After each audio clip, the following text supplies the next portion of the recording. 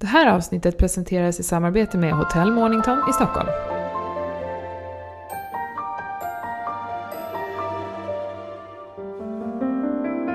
Hej och välkommen till Föräldrakollen, podden för dig som vill veta allt om graviditet, barn och föräldraskap. Whoop whoop! Japp, och idag så har vi Ann-Charlotte Edlund här. Hon är legitimerad psykolog och legitimerad psykoterapeut. Och henne har ni ju träffat många gånger förr. Och idag så ska vi prata om relationen till mor- och farföräldrar. Vad tänker du om det? Hur var din relation till dina mor- och farföräldrar? Eller är, ska jag väl säga. Kanske. Ja, är fortfarande i alla fall för en person, min mormor. Men jag skulle säga att de här relationerna har varit väldigt olika till både farmor och farfar och mormor och morfar. Men det är ju fantastiskt. Och jag tycker att barndomen handlar väldigt mycket om återblickar till mormor och platserna där man har varit tillsammans och deras hem som liksom betyder trygghet och massa fina saker för mig. Ja, men alltså, om man har tur i livet och man har en bra relation till sina mor- och farföräldrar så är det ju något jättelyxigt att man har den där andra vuxna som man kan ty sig till på ett annat sätt än sina föräldrar. Och jag tycker det är så roligt att de här små sakerna som man kanske inte alls tänker på då, men som jag tänker mycket på nu som vuxen. Till exempel liksom hos min mormor så fick man mannagrynsgröt och jag fick ta hur mycket strösocker jag ville. Och man fick strössel på pannkakorna. Alltså små saker som man tyckte var superlyxigt och som vuxen nu man liksom, ja jag vet inte, det betydde mycket på något sätt. Ja, men då undrar jag genast, när din mamma till exempel vill ge barnen en massa godis för att hon är mormor och vill göra allt det där lyxiga, vad säger du då? Nej. Stopp och belägg. Ja, nej men alltså det är svårt för att jag tycker ju någonstans att det ska vara deras regler och det ska vara lyxigt när man träffar mor- och farföräldrar. Och de ska få lov att skämma bort barnen om det är det de vill. Men det kan ju också kanske lite grann bero på hur mycket man träffas. Träffas man varje dag så kan det ju bli lite onödigt. Jobbigt. Vad tycker du? Om just den saken? Alltså jag har ju hört om din mammas kakor till exempel. Ja. Jo, men de trycker vi alla i oss med glädje. Och det är väl härligt. Det är okej, tycker jag. Ja. Men det är konstigt, kakor känns alltid bättre än allting annat också tycker jag. Kakor är liksom legit. Det är ändå liksom... Om det ändå stannade där, ja. Eller hur? Ja.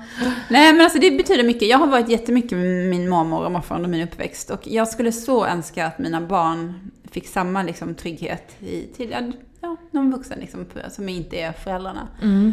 Sen vet jag inte om jag bara favoriserar det här. Att det kanske inte är så viktigt alls. Men för mig har det varit viktigt. Och det ska bli jättekul att höra vad Ann-Charlotte säger om det tycker jag. Ja, men för jag tycker också att det ligger ju en stor laddning i att, jag skulle säga att precis som jag inledde med och sa att så här, jag har haft olika relationer till alla mina mor- och farföräldrar.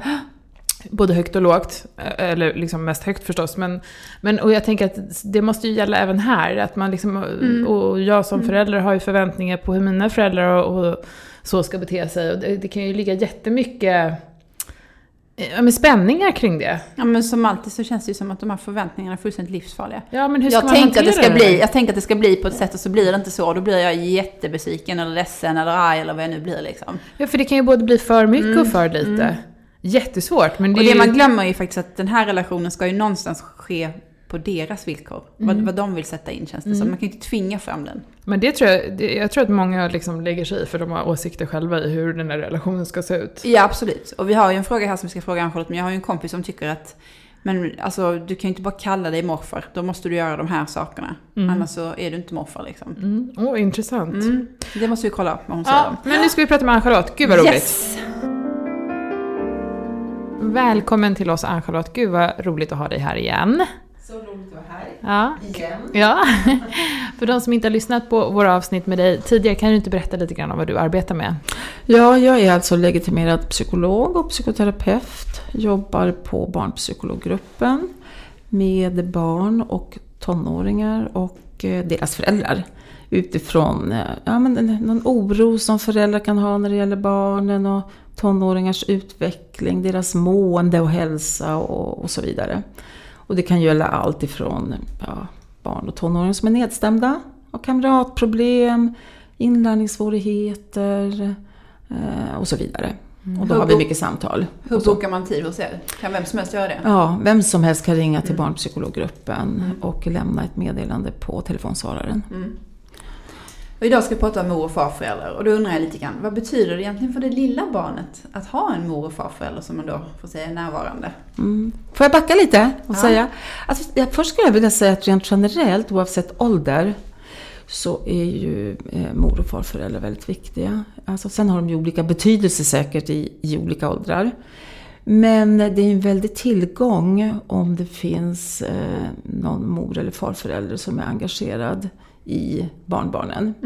Och då tänker jag alltså att ha ett socialt nätverk som stöttar upp familjen på lite olika sätt. Och det kan ju mor- och farföräldrar göra på ett väldigt bra sätt. Så det lilla barnet tänker jag kanske där har mor- och farföräldrar mest betydelse för att de kan avlasta ganska mycket. Föräldrarna, de kan vara ha en praktisk funktion, så ska jag säga. Men även en psykologisk funktion, stötta och finnas till. Och det lilla barnet kommer ju knyta an till de här vuxna så småningom. Så när barnet blir äldre så kommer ju den här relationen att bli ännu viktigare. Och man kan tänka att mor- och farföräldrar kan stå för någon slags kontinuitet och stabilitet, stärka familjebanden. När barnet blir lite äldre och förstår lite mer och kan prata, så kan ju mor- och farföräldrar berätta för barnbarnen hur det var när föräldrarna var små. Och det brukar barnbarnen tycka är väldigt roligt. Och det betyder ju att de knyter en historia bakåt också. De får en historik bakåt kring sina föräldrar och framåt. Och kan tänka så småningom att mormor och farfar var med när min pappa och mamma var liten. Så ur den synvinkeln så har de ju en väldigt viktig funktion. Och sen när barnen blir ännu äldre så alltså jag tänker mor- och farföräldrar har ju en stor betydelse vid kriser. Alltså om föräldrar skulle skilja sig eller bli sjuka, så finns det en stabilitet hos mor- och farföräldrar som barnbarn kan söka sig till. Och som är lite avlastande många gånger. Och kan vara väldigt bra för just barnbarn. Och vid vilken ålder skulle du säga att ett barn liksom kan förstå att det här är en lite mer permanent relation och det finns ett släktband precis som det finns till mina föräldrar? Ja, kanske runt 2-3 år. Vi har ju pratat tidigare om det här när barn lär sig eller får den här förmågan att hålla kvar en person i sitt inre. Att den inte behöver se. Ni vet, när barn är väldigt små och vänds in på dagis och mamma eller pappa försvinner, så kan det bli väldigt jobbigt. Det blir någon slags separationskänsla hos barnet. Därför att de kan inte hålla kvar sin mamma eller pappa när mamman och pappan försvinner. Men sen när barnet blir äldre så kan man ju ha kvar ett minne av sin mamma och pappa. Och på så samma sätt så blir det ju med mor- och farföräldrar. Att även om man inte träffas så vet man vem mormor är eller farmor och morfar och farfar. Därför de kan komma ihåg sin mor- eller farförälder. Och ha den kvar i minnet. Så 2-3 års ålder någonting. Och sen beror det ju naturligtvis på hur föräldrar pratar om mor- och farföräldrar. Man kan ju aktualisera väldigt mycket mor- och farföräldrar genom kort och berätta episoder och så vidare. Och då blir det lättare också för barnbarn att hålla kvar mor- och farföräldrar i minnet. Det finns ju många barn som inte har någon mor eller farförälder i livet. Vilket oftast då blir en stor sorg för föräldrarna. Tror du att barnet upplever det så också? Den här saknaden efter en mor- eller farförälder? Det kan vara så under en period när barn blir väldigt intresserad av det här med hur många kusiner man har. Man räknar kusiner, man räknar mostrar, fastrar, morbröder, mormor, morfar, farmor och farfar ska finnas med. Och saknas det någon där då i den här kartläggningen, så kan det ju finnas någon slags saknad. Och jag tänker att det beror lite grann på hur föräldrar hanterar det här också. Om vi säger mormor gick bort, jag säger mormor nu, men det kan ju vara vem som. Om mormor har dött väldigt tidigt och barnbarnet inte har hunnit träffat mormor, så kan ju föräldrar också förmedla något minne av mormor. Att mormor kanske nog finns här och visa kort på henne. Så att barnet ändå, trots att inte mormor finns i verkliga livet, så kan barnet få någon slags, vad ska man säga, metarelation till en mormor. Men som svar på din fråga, jag tror att för vissa barn så kan det vara så här lite saknad om man inte har en mor- eller farförälder i närheten. Men det beror mycket på hur föräldrarna tacklar det också. Sen kan det finnas andra vuxna som kan gå in istället. Det kan finnas en himla härlig moster som kan ta över, eller andra vuxna i nätverket. Skulle du säga att det kan vara så att andra vuxna kan bygga en lika nära relation? Ja, egentligen. Många gånger så kan ju mor- och farföräldrar vara bara biologiska personer i barnets närhet. Men man kanske inte har någon kvalitativ relation. Och det kan finnas andra vuxna som inte har några barn, som tycker det är väldigt roligt med de här barnbarnen och är väldigt engagerade. Och då kan ju de fylla en viss roll för de barnen, absolut. Mm. Hur nära måste då relationen vara för man ska ha det där speciella bandet? Måste man ses en gång i veckan, eller man kanske inte ens bor på samma ort, så då kanske det blir längre besök fast mer sällan? Spelar det någon roll? Alltså jag tänker för det lilla barnet som har svårt att hålla kvar mor- och farföräldrar i minnet, då är det ju bättre om man kan träffas lite oftare och kanske lite kortare perioder. Men ju äldre barnet blir så kan det ju gå en viss tid, och en 7-åring, en 10-åring och så vidare kan ju behålla kvar mor- och farföräldrar i minnet utan att man behöver se så ofta. Men som svar på din fråga så där mera detaljerat, så skulle jag nog säga att det viktigaste är nog kvaliteten. Att man kan ju träffa sina barnbarn väldigt ofta, men om man sitter sitter och tittar på sport eller gör någonting annat och inte är så engagerad, så kanske det inte spelar så stor roll. Alltså relationen blir mer kvantitativ än kvalitativ, och då bygger man inte riktigt kanske den här relationen som man skulle önska. Nej. Så det är bättre att ses lite mer, alltså ett råd skulle vara att ses mer sällan, men då ha orken att precis. Engagera dig, hitta på engagemanget är ju viktigt. Ja, så det här med att ha vardag ihop, det är inte så viktigt egentligen, utan det har man med föräldrarna helt enkelt. Ja, det har man ju med föräldrarna. Ja. Det blir ju en väldigt Det är ett jättebra råd, tänker jag, för att det där kan ju vara... Ja. Att man verkligen istället avsätter ordentligt med tid när det väl är dags. Ja, och är närvarande och visar engagemang i sina barnbarn. Det är viktigt. Ja. Men som förälder så är det ju lätt att tro att ens egna föräldrar ska liksom ha drivkraften och viljan och tiden att ha en god och närvarande relation till barnbarnet. Och kanske till och med hjälpa till med barnpassning och sådär. Ska det vara så naturligt för exempelvis en morfar att ta på sig den rollen direkt? Föräldrar kanske tänker så. Ja. Jag tror att det är ganska vanligt. Men så här är det ju, tänker jag, att mor- och farföräldrar idag, de har ju bättre hälsa, de blir äldre, de jobbar allt längre.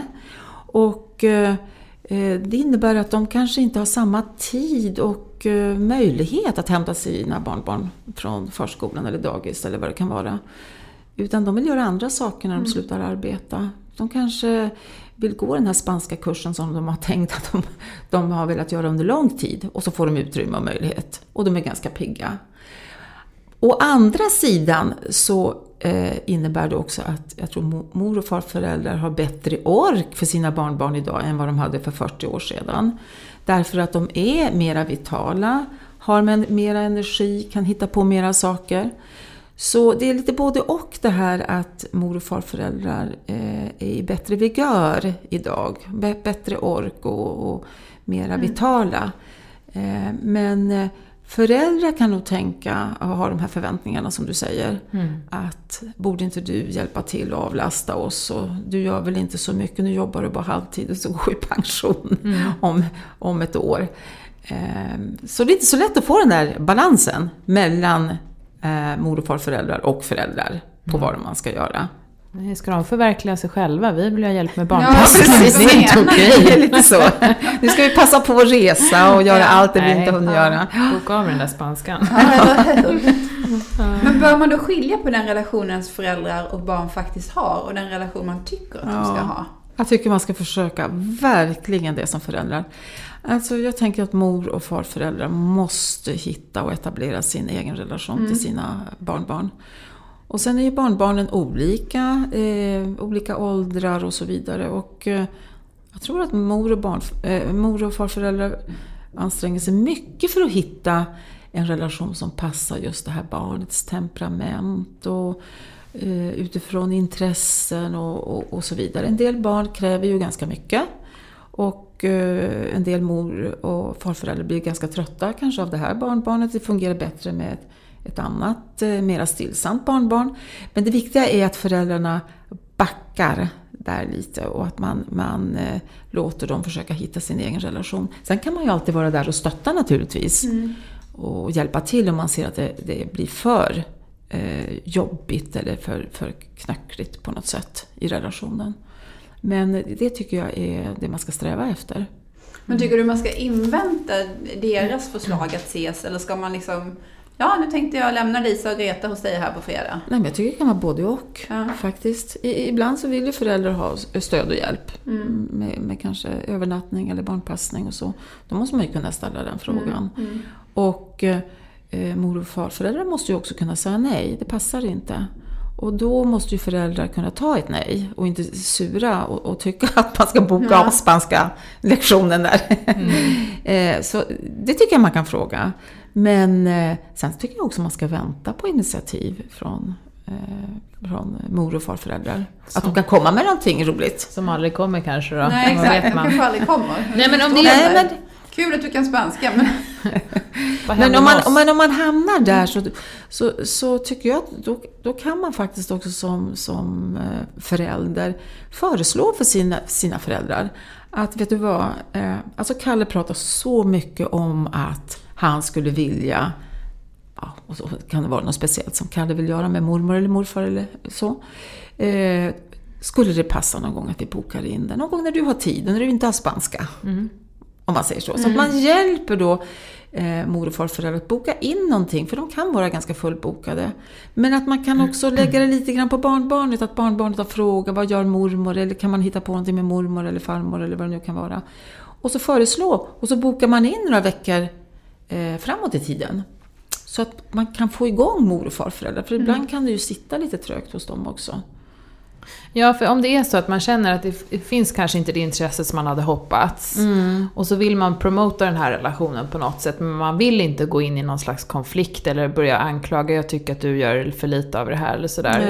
Är det ett bra sätt att promota relationen då utan att liksom styra för mycket? Ja, jag tycker att det är ett ganska bra exempel att man kan höra om mor- eller farföräldrar kan boka in någonting lite längre fram där för att Kalle önskar att få gå på Skansen med mormor eller farmor eller vad det nu kan vara. Att man liksom föreslår någonting som kanske Kalle har pratat om. Det behöver inte vara någon stora aktiviteter heller, det vill jag verkligen säga. Ibland så är det ju så att barnbarn är så nöjda med att bara få vara med mormor eller morfar. Och inte göra någonting, för det är ganska kravlös tillvaro när man umgås med mor- och farföräldrar. Det är ju inte prestationsinriktat på något sätt. Och jag tror att barnbarn behöver det, eller barn behöver det idag. Och de vuxna som minst av allt har detta, det är ju mor- och farföräldrar. Det är väldigt kravlöst. I vuxenvärlden, i skolan är det ju att prestera och på förskolan och så vidare. Så det behöver inte vara så märkvärdigt egentligen som att gå på Skansen. Det kan handla om att bara få åka hem till mormor och morfar, eller mormor eller farfar. Och men spela något spel, eller läsa bok, eller baka bullar, eller vad man nu hittar på. Så här kravlösa. Att barn har väldigt lite av det idag. Det är prestation hela tiden på fritiden och i skolan som sagt var. Och jag tror inte att det finns hos mor- och farföräldrar. Men jag tänker det är ändå liksom någon typ av spärr. För det finns ju någonting sorgligt i att liksom, man kanske som förälder är besviken på att de inte aktivt söker den här rollen själv. Och lite, jag kan känna så lite grann att blir det inte som att säga till sin partner, men snälla, säg nu att du älskar mig. Alltså förstår du vad jag menar? Att det betyder ingenting för att initiativet kommer inte från dem. Nej. Förstår du? Fast du tycker då att då ska man försöka sätta det åt sidan för barnens skull kanske? Ja, jag tycker lite det. Ja. Att den här besvikelsen får man kanske lära sig hantera. Och man ser att barnbarnet har det väldigt roligt med mormor. Trots att inte hon kommer med ett enda förslag. Men efteråt så kan barnet berätta väldigt glatt och verkar ha haft en väldigt god stund med mormor. Ja, men då är väl det bra då. Alltså då får man väl försöka hantera den här besvikelsen. Sen vet man ju aldrig vad som händer om 10 år. Eller 7 år eller 5 år. Det är kanske så att mormor har svårt att överhuvudtaget ta initiativ till sociala relationer och umgänge. Och det speglar av sig också mot barnbarnet. Och ju mer de lär känna varandra desto lättare kanske det blir i framtiden. Att mormor ringer och så säger men nu ska jag vilja göra någonting med Kalle. Har han tid? Så att ingenting är ju hugget i sten som det är nu heller. Utan tänk alltid också att relationer är ju utvecklingsbara och förändringsbenägna. Och att det kan bara bli bättre och bättre. Och då kanske man får vara där som förälder och stötta upp den där relationen till en början. För att det ska kunna bli något bra på sikt. Jag kommer tänka på en grej som jag bara vill höra vad du säger. Jag kan tycka ofta att när barnen är med mor- eller farföräldrar så är det lite lugnare liksom. De är inte... ofta då när man själv kliver in och säger hej, har ni haft det trevligt? Och då kan det börja säga, jag har ont i lillfingret och jag fick ont i magen och herregud, jag måste äta nu. Liksom, då drar det igång någonting och så frågar man så här, hur har det gått? Men det har gått så himla bra, de har varit så himla snälla och att det liksom går nästan bättre när de umgås med far- och morföräldrar. Ja. Vad tänker du där? Ja, men det är inte lite som när föräldrar hämtar barn på dagis också. Plötsligt har de ju haft inte alls bra under dagen. Utan det har ju varit problem med både det ena och det andra. Medan förskolepersonal kan säga, men det är så lugnt och trevligt. Ja, det har gått så bra.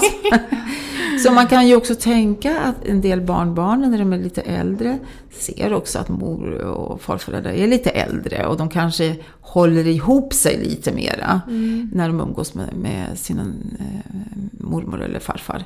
Och sen när mamma och pappa kommer så släpper de lite på garden. Och så får det här komma fram där, de här frustrationerna. Så kan det vara lite. Ja. Men jag tror absolut att de har haft det bra under tiden. Men att de behöver ju lite både och. De behöver ju också slappna av och släppa den här garden. Och få vara sig själva. Ännu mera. Eller så kanske mormor är för snäll. Mycket snällare än mamma. Till och med. Så då blir det aldrig något tjafs. Så kan det också vara. Visst, älskling. Men det skulle du säga att man automatiskt är mor- eller farförälder, eller är det en titel som man förtjänar?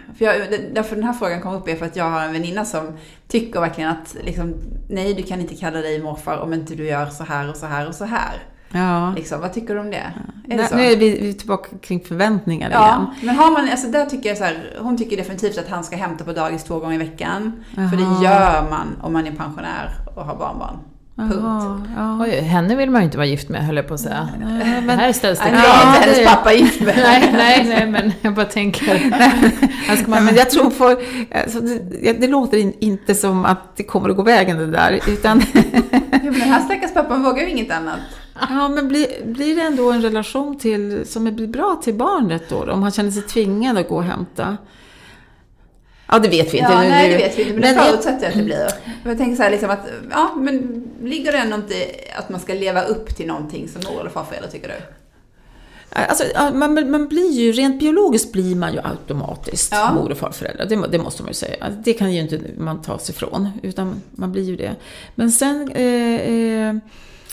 är ju människor så olika. En del går ju in med hull och hår för att verkligen bli den här mormor eller farföräldern. Och hämtar barn på dagis och avlastar föräldrarna. Tycker det är väldigt roligt och vill inte göra så mycket annat. Och medan andra vill kanske ägna sig åt det som man inte har fått tid med tidigare i livet. Och om då föräldrar ser det här och önskar mer närvaro av mor- och farföräldrar, då måste man ju kanske hjälpa till där lite grann. Så det finns ju jag förstår vad du menar i det här, att man måste liksom erövra titeln lite grann. Det är ju ungefär som, kan man vara mamma om man inte engagerar sig i sitt barn? Är man mamma då? Eller måste man erövra den titeln genom att vara närvarande och engagerad och så vidare? Ja, det kan man ju tycka på ett sätt. Men samtidigt så har inte alla samma förutsättningar. Utan man måste tänka att vi är unika och vi liksom har olika egenskaper som gör att vi är gagnade bättre eller sämre till att skapa de här relationerna. Så man kan ju nästan känna så här att det blir, som vuxen kan man nästan känna att det blir motbjudande om man har till exempel vi säger en morfar som en gång om året när barnen fyller år kommer. Mina älsklingar, nu så har jag med paket här. Och sen hör man ingenting de andra dagarna på året. Och kom nu och sitt i morfars knä. Ja. Du vet, så här, då helt plötsligt ska man vara jättemycket morfar och sen är man bara absent resten av året. Ja. Och då kan man ju nästan känna sig att man vill skydda barnen från någon typ av falskhet i det. För det känns som att... Man reagerar inte barnet om det är lite äldre. Den vill inte sitta. Men det här var fiktivt. Ja, okay. Jag bara tänker att, liksom, och jag menar, visst man ska inte hoppa upp i någon annans knä om inte barnen vill det, självklart liksom. Men jag bara tänker att det blir mer det blir för den vuxnes skull. Det blir för morfans skull, inte för barnens skull. För att kunna sitta på sitt kafferep och sen säga hur jag har barnbarn. Ja, just det. Liksom, precis. Så. Men då tycker du, är det ändå rätt i det scenariot att jag som förälder ska bejaka den lilla relationen de har? Om du inte tycker att, absolut, det ska du bejaka. Men sen är det frågan om du känner att du skulle kunna prata med din pappa om det här. Du träffar barnen bara en gång per år, det är när de fyller år. Kan man tänka att du skulle kunna utvidga det så att ni lär känna varandra, du och Kalle lär känna varandra mer ordentligt och så. För det, du vet pappa, när Kalle fyller 7 och sådär, det är mycket folk och ni umgås bara 10 minuter kanske kvalitativt och sådär. Det skulle vara så himla roligt tror jag för både Kalle och även för mig om jag ser att ni har en annan relation och så. Alltså att man kan formulera sig kring det här om du känner att det är väldigt viktigt och han är en bra morfar eller farfar. Så det är lite upp till föräldrarna om man vågar ta tag i det här. För det är ju så mycket som man kan lösa genom att prata och kommunicera om man lägger fram det på rätt sätt. Och där man kan beskriva att de här behoven, förväntningarna, mitt barn har också de här behoven och förväntningarna, tror jag. Skulle man kunna lösa det. Och sen om mor eller farförälder säger nej, det ingår inte i min agenda, jag kan inte få in det och jag är inte speciellt intresserad.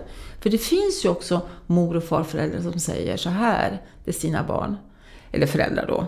Alltså förstår ni, barn, deras barn. Jag har gjort det här, jag är färdig med små barn, jag orkar inte mera. Och vad ska man göra då? Alltså får man ju lov att respektera. Man kan ju inte tvinga. Nej, man blir så ledsen. Ja, man blir jätteledsen. Absolut, det blir man. Men det går inte att tvinga mor- och farföräldrar heller till att engagera sig. Om de tycker att de har gjort sitt med småbarn. Det är väldigt sorgligt. Men jag tror inte på tvång heller. Men mer att man kan stimulera det här då. Och kanske vara med mor- och farföräldrar tillsammans med barnet. För ibland kan det ju vara så att mor- och farföräldrar inte vill tränga sig på. De tycker att det är jobbigt att höra av sig och hitta på någonting kanske därför att de tänker att barnet eller föräldern vill vara med familjen och med barnen och så vidare. Men man kan ju också hjälpa till lite grann med det faktiskt.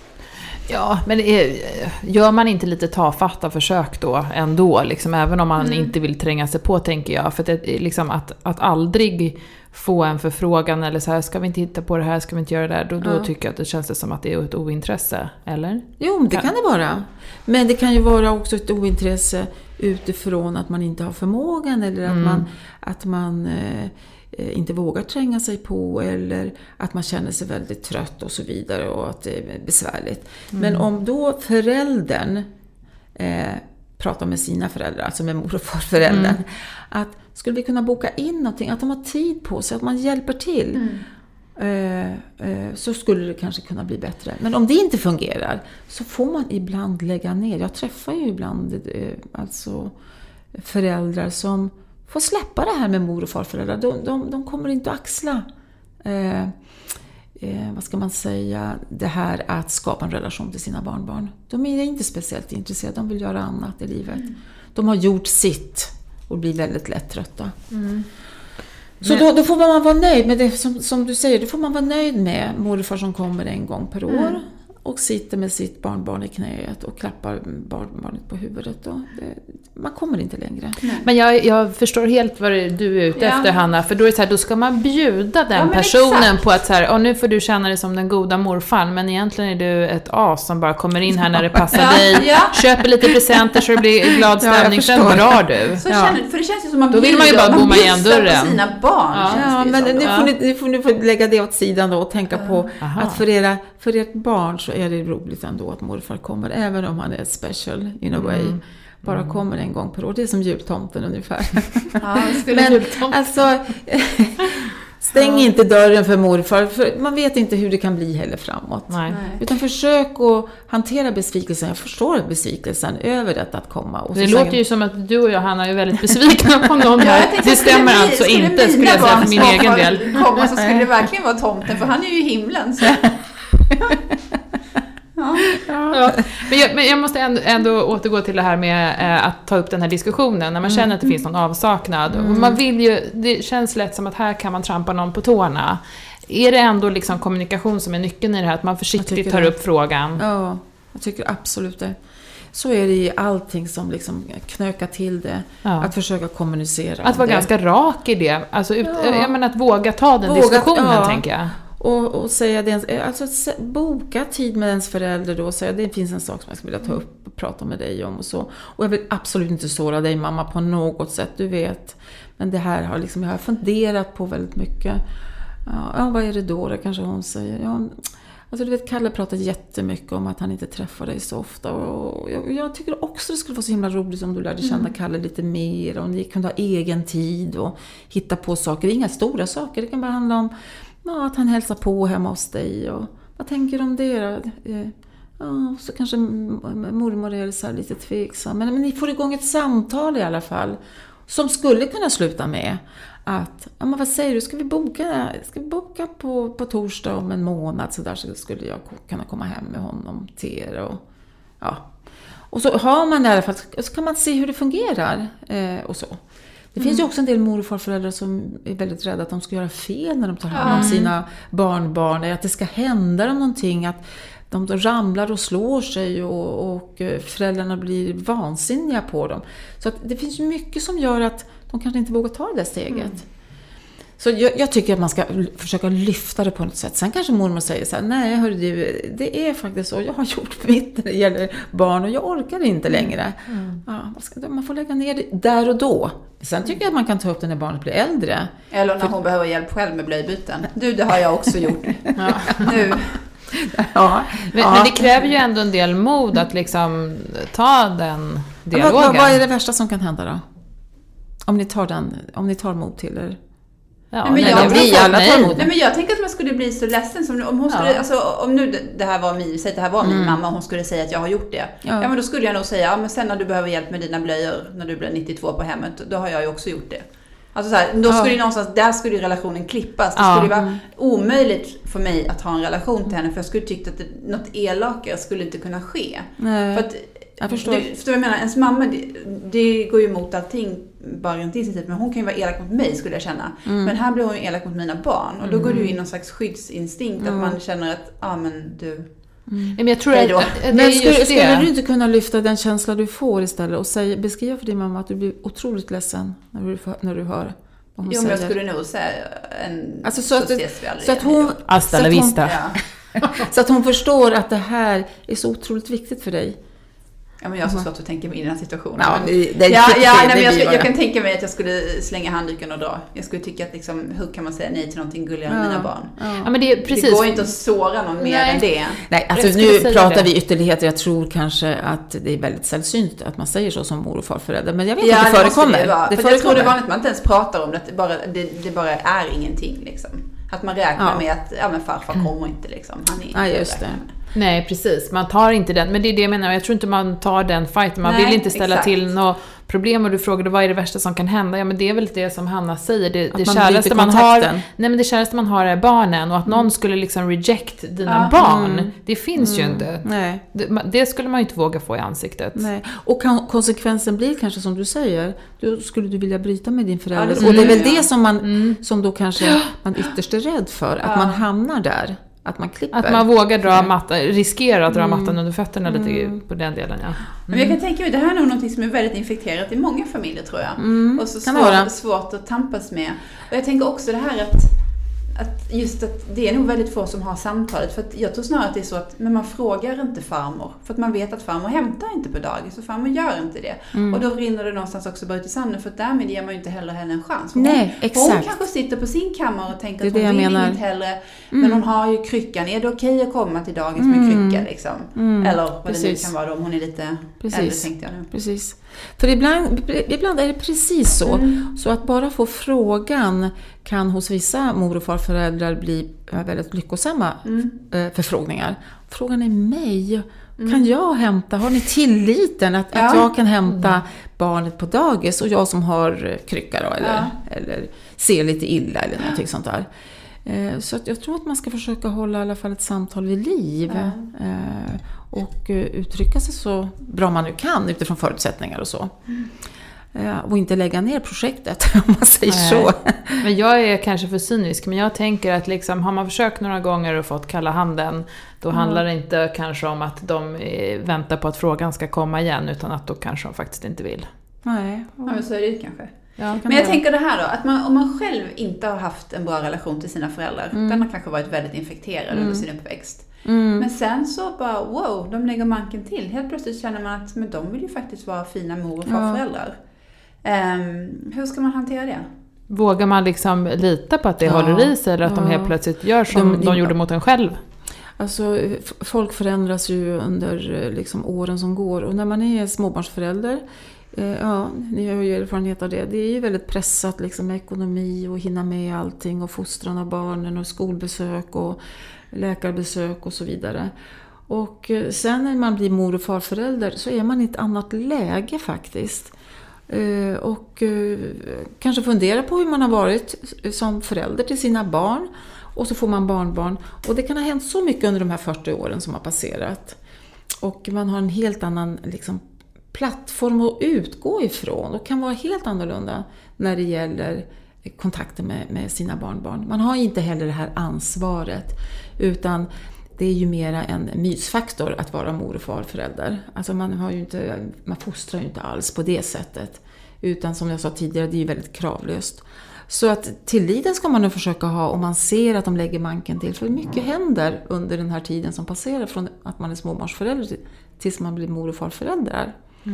Och man kan vara helt annorlunda. Det finns också många, jag ska inte säga många, jag kan inte säga, men de jag har träffat så finns det en del mor- och farföräldrar som kan beskriva det här att de tycker inte själva att de var så bra som förälder. Men nu när de har fått barnbarn så vill de kompensera det här bortfallet av att inte ha varit närvarande med sina barn. Och kan de ställa upp för sina barnbarn och då i förlängningen för sina barn, så gör de det. Och så skapar de ju egna relationer till sina barnbarn. Tycker det är fantastiskt. Och tycker det är livets efterrätt som många kan beskriva. Så absolut att man ska ha tilliten och tänka att människor förändras genom åren. Och då pratar vi ju inte några år, utan vi pratar ju decennier kanske.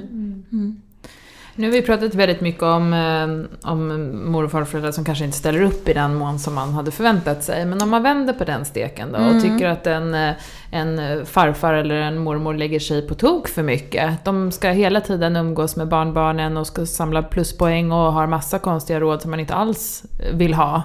Hur gör man då? Ja, de måste prata igen. Ta modet till. Det är jobbigt. Kan vi skicka ett sms? Nej, det vore det bästa kanske, men man slipper konfrontera. Nej, men man måste ta upp och utan att det ska bli en konflikt, för det känns ju så konflikt, det är minerat område det här liksom. Men om man på samma sätt säger att det är ju jätteroligt att du mamma har ju jättemycket kontakt med mina barn som mormor och så här, och det är ju fantastiskt. Vet du hur mycket de tycker hur roligt det är? Jag vill verkligen betona det. Men det finns vissa saker, mamma, som jag måste ta upp. Det här, jag gillar inte. Vet du, får jag säga, mamma? Och jag vill inte såra dig, men jag klarar inte av att du stoppar in sötsaker i munnen på dem hela tiden. Vet du, vi har ju lite andra regler hemma och sådär. Och i och för sig, jag respekterar det ni gör, du och morfar. Men kan du tänka på det? Att inte hela tiden ha socker i munnen på dem. Nej, men jag förstår ni, jag överdriver. Och då kanske det blir, men jag får väl göra som jag vill hemma hos mig. Ja, det vill jag ju verkligen att du ska få göra. Men det blir väldigt jobbigt sen när de kommer tillbaka till oss. Därför att vi har diskussioner kring det här med godis och glass och bullar och kakor och så. Så absolut, du kan ge dem, men om du kunde minska på mängden. Alltså man kan ju göra det lite sådär att liksom betona att relationen är viktig, att ungarna tycker det är jätteroligt att vara hos mormor eller farmor eller farfar. Men det här att de får titta på tv eller äta godis eller vad det nu kan vara. Om det stör, om det skaver i en som förälder, så kan man ju ta upp det lite sådär. Och det brukar kunna lösa sig. Där tänker jag att det måste ju vara väldigt mycket enklare att säga det till sina egna föräldrar än till svärföräldrarna. För till sina egna föräldrar finns ju någon grundkärlek som aldrig behöver ifrågasättas. Medan det kanske inte är samma sätt med svärföräldrarna som man inte kanske känner lika väl då. Är det jobbigare där? Det kan ju vara jobbigare, men det finns ju om det är svärföräldrar så är det väl då pappa som kanske ska ta det med farmor och farfar. Ja, så får man göra det. Ja, att man kan skifta där. Jag vet inte om ni har sett ett avsnitt i Mia Skäringer. Det var väl Solsidan. De går ju på Gröna Lund och de gör ju så roliga saker så hon har ju ingenting kvar att göra. Hon måste ju till slut säga någonting. Att, kan ni göra lite mindre roliga saker när ni träffar barnbarnen? Så om man kan nu blir hon ju väldigt arg. Det behöver man ju inte bli. Men man kan ju ta upp det. Att det vore ju roligt om ni lämnar någon liten aktivitet till ja, exakt. Och inte bara gör roliga saker. Men annars tycker jag att mor- och farföräldrar ska få skämma bort sina barnbarn och göra roliga saker som är kravlösa och att man har mysstunder med dem.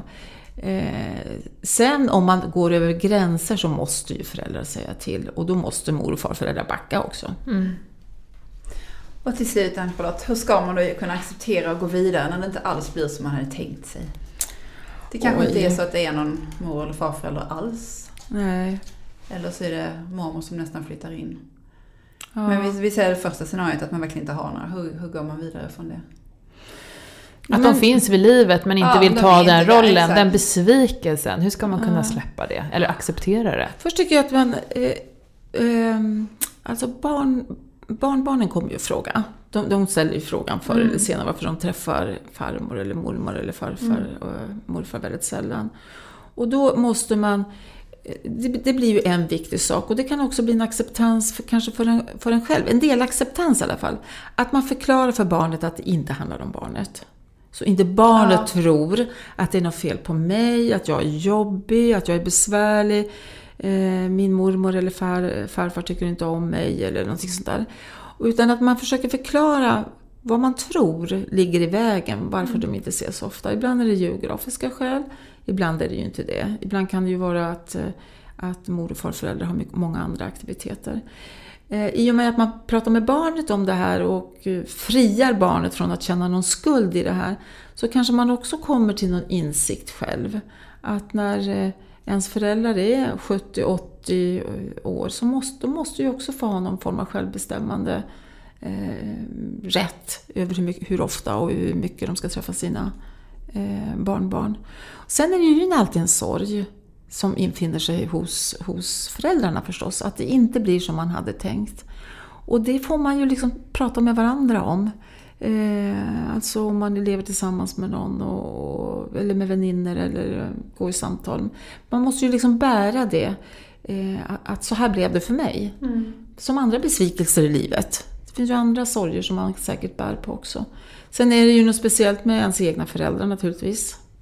Att man har speciella förväntningar. Men har man gjort allt vad man har kunnat, pratat om det här, försökt etablera kontakt, hjälpt till, försökt förstå och det ändå inte hjälper, så får man ju liksom släppa det. Ibland är det ju så. Då måste man släppa det.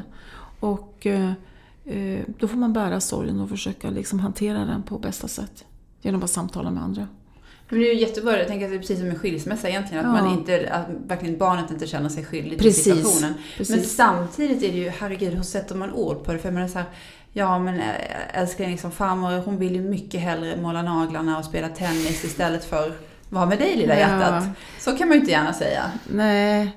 Det är ju en svår sak att formulera, för att man själv känner ju att... Man själv har kanske svårt att säga det ens. Ja, alltså eller hur? För man kan ju känna, hur kan man vilja göra någonting annat än vara med dig? Ja, just det. Men kan man säga typ att farmor vill göra många andra saker här nu som hon inte hunnit med i livet. Och hon vill väldigt mycket gärna träffa dig också. Men ibland hinner hon inte riktigt. Eller någonting sånt. Så att det inte blir att barnet känner sig väldigt åsidosatt. Sen kommer ju barnet när det blir äldre också kanske ta den här diskussionen själv. Det har jag egen erfarenhet av. Ja. Att barnet får fråga ju själv då till slut. Varför träffas vi så sällan? När jag ringer har du aldrig tid. Det brukar ju barn säga till föräldrar också. Alltså om föräldrarna är väldigt uppbokade i karriären och gör mycket, så säger ju barnet till slut så, men mamma, varför har du aldrig tid med mig? Eller till pappa. Det kommer ju spontant. Så då får väl mor och farföräldrar svara själv på det här när frågan ställs. Ja. Så blir det. Men får jag bara avsluta det med, men